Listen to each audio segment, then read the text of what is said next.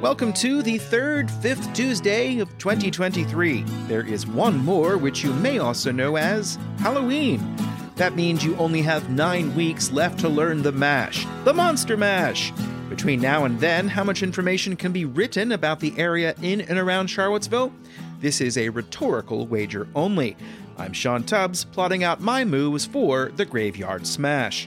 On today's show, the developer of 245 apartment units at 0 East High Street maintains the city must accept public roadways that will be built as part of the project. The city of Charlottesville extends a deadline for a grant program for homeowners, and the Albemarle County Planning Commission discusses whether or not to map potential areas for growth area expansion.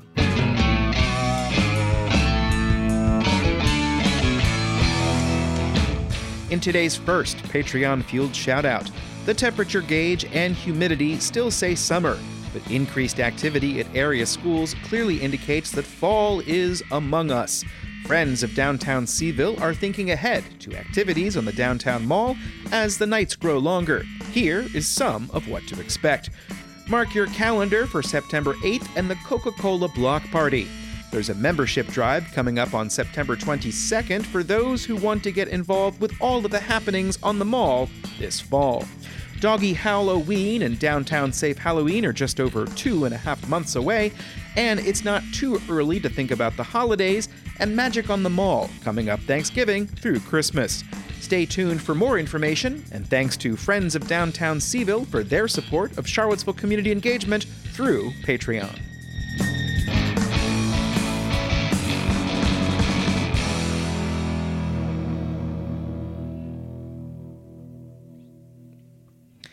A developer who seeks to build 245 apartment units on land in the floodplain of the Rivanna River maintains that the city of Charlottesville must accept a site plan for the project that contains public roadways and trails.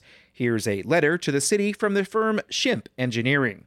The June 2nd site plan submittal contained a variety of public facilities, included at the request of the Parks and Recreation Department as public amenities to be constructed by the developer and dedicated to the city of Charlottesville. That site plan submission was the fourth for the project, which has seen a lot of opposition emerge from both neighbors and those concerned with building within the floodway. All of the plans submitted to date show that the buildings would be elevated by being constructed on fill dirt. The fourth submission, as well as the fifth, which was submitted earlier this month, feature 2 public roadways that would connect the project to East High Street and Caroline Avenue. This was done to address city comments in earlier versions.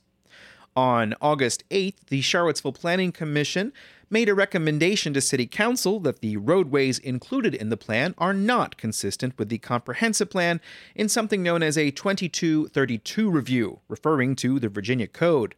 However, Shimp Engineering argues the city did not meet the deadline to conduct that review within 60 days. Here's more from that letter. The timeline of the review had not been extended by the governing body prior to August 1st. The city has until October 5th to make formal comments on the latest submission from 7 Development. The 5th submission addressed other concerns that were in earlier comment letters. If you're a Charlottesville property owner who lives in your house and you are struggling to pay some of your bills, you've got a few extra days to take advantage of a city program. The deadline to apply for the Charlottesville Homeowner Assistance Program has been extended to Friday, September 8th at 5 p.m. Here's a section from the website for the program, which is operated out of the Office of the Commissioner of the Revenue. You may qualify for a grant of $1,000, $1,500, $2,000, or $2,500, depending on your household IRS Form 1040 adjusted gross income for tax year 2022. The CHAP program is open to households who lived in their house as of January 1st and have a 2022 household income of less than $60,000 a year. The property itself must be assessed at $460,000 or less. The property itself must be assessed at $460,000 or less. Be warned that the online application will not be available on August 30th or August 31st due to scheduled maintenance. The budget for fiscal year 24 set aside $1.36 million for the program, which at one point had been called the Homeowner Assistance Tax Grant Program. For reasons why it was changed, go back and take a look at a May 24th, 22 article in Charlottesville Community Engagement. There's a link in the newsletter.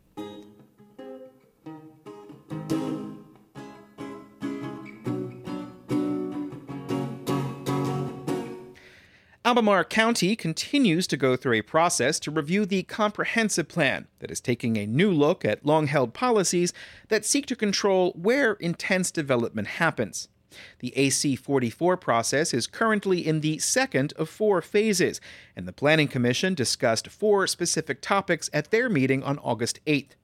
I've already written and podcasted about the first toolkit, which covers activity centers. You can go back and read that one in the newsletter. The second covers potential criteria that may be used to determine where the growth areas would be expanded.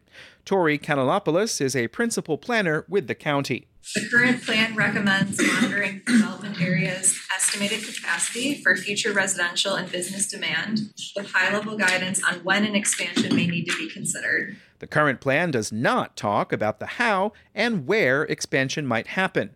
Kanalopoulos said the AC 44 process hopes to add more information for that future decision. The updated plan could include factors for how and where to expand, including infrastructure considerations, protection of natural resources and water supply watersheds, and expectations for future development patterns. Kanalopoulos said the AC 44 process could include mapping out potential areas.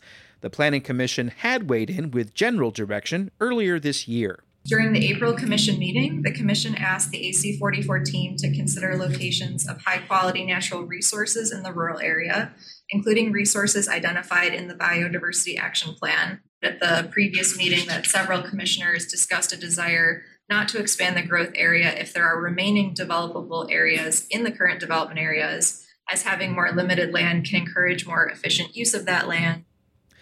The Commission had 3 options to review. The first would be to make no changes from the current plan in AC 44. Option 2 would be to continue to develop factors for future expansion, as well as develop metrics, but not actually make those changes in AC 44. The third option would be to apply the factors to maps depicting future locations for expansion, as well as possible timeframes, but not actually designating the growth areas in AC 44. Staff recommends the latter option in order to allow the Rivanna Water and Sewer Authority to plan for expansion. With any option that is pursued for this topic, staff wants to emphasize that efficient use of the development areas should continue to be prioritized over expansion, while recognizing that at some point it is likely the development areas will need to be expanded to accommodate future housing and business needs. Kanalopoulos said no matter the option, staff is indicating that some expansions may happen in certain cases, such as adding portions of some neighborhoods that are currently divided by the boundary line, as well as bringing county-owned land into the growth area. Commissioner Julian Bivens said he thought it would be prudent to produce the maps to inform decisions in the future. I think right now, since there's an agreement that there is not going to be an expansion of the development area today. That's right.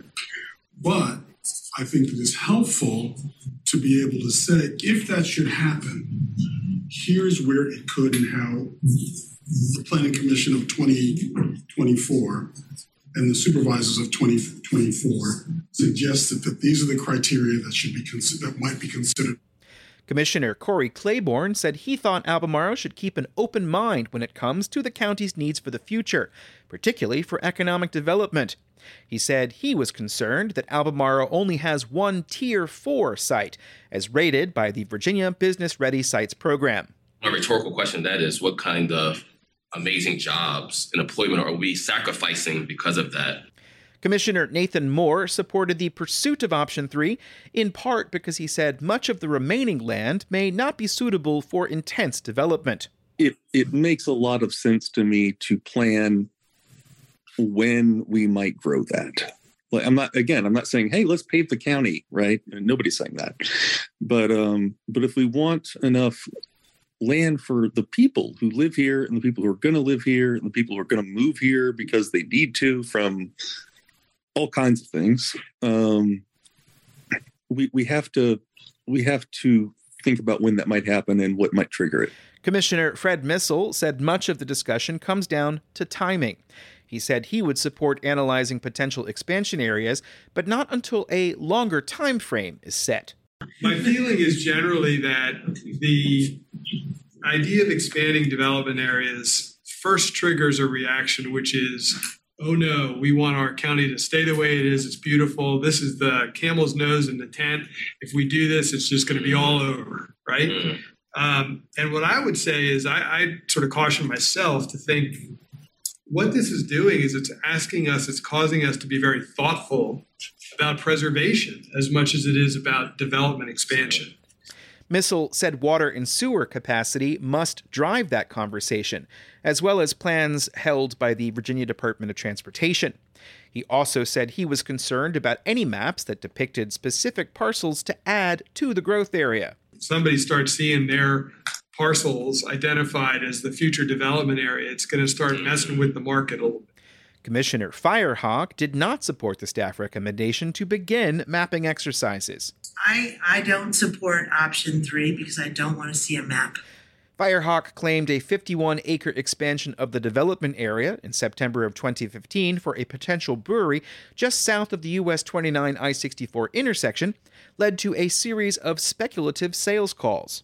But developers came and gave out slick brochures to people who are even way past that, like a mile past, more than a mile past, saying, hey, I'd like to buy your land because potentially if they're going to rezone that, well, guess what? They'll probably do this.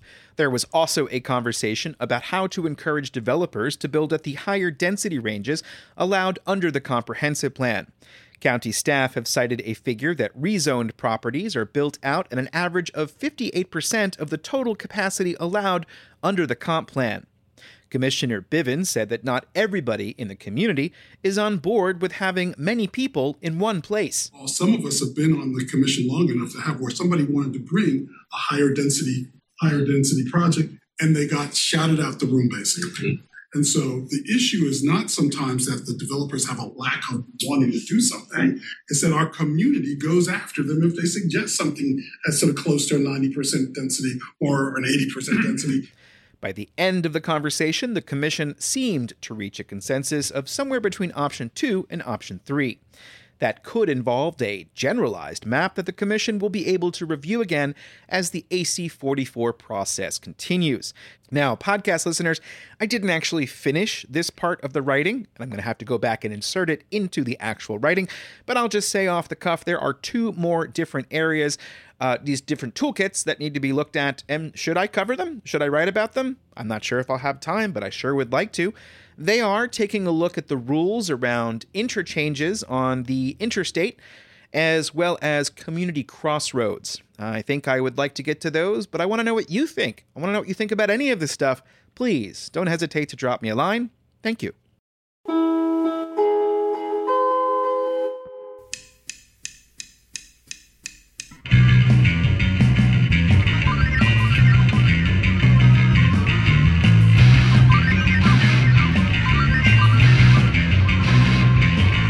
It has now been 37 months since I began this newsletter, but you may not know that the Information Charlottesville site slightly predates the existence of these digital periodicals, of which this is number 570.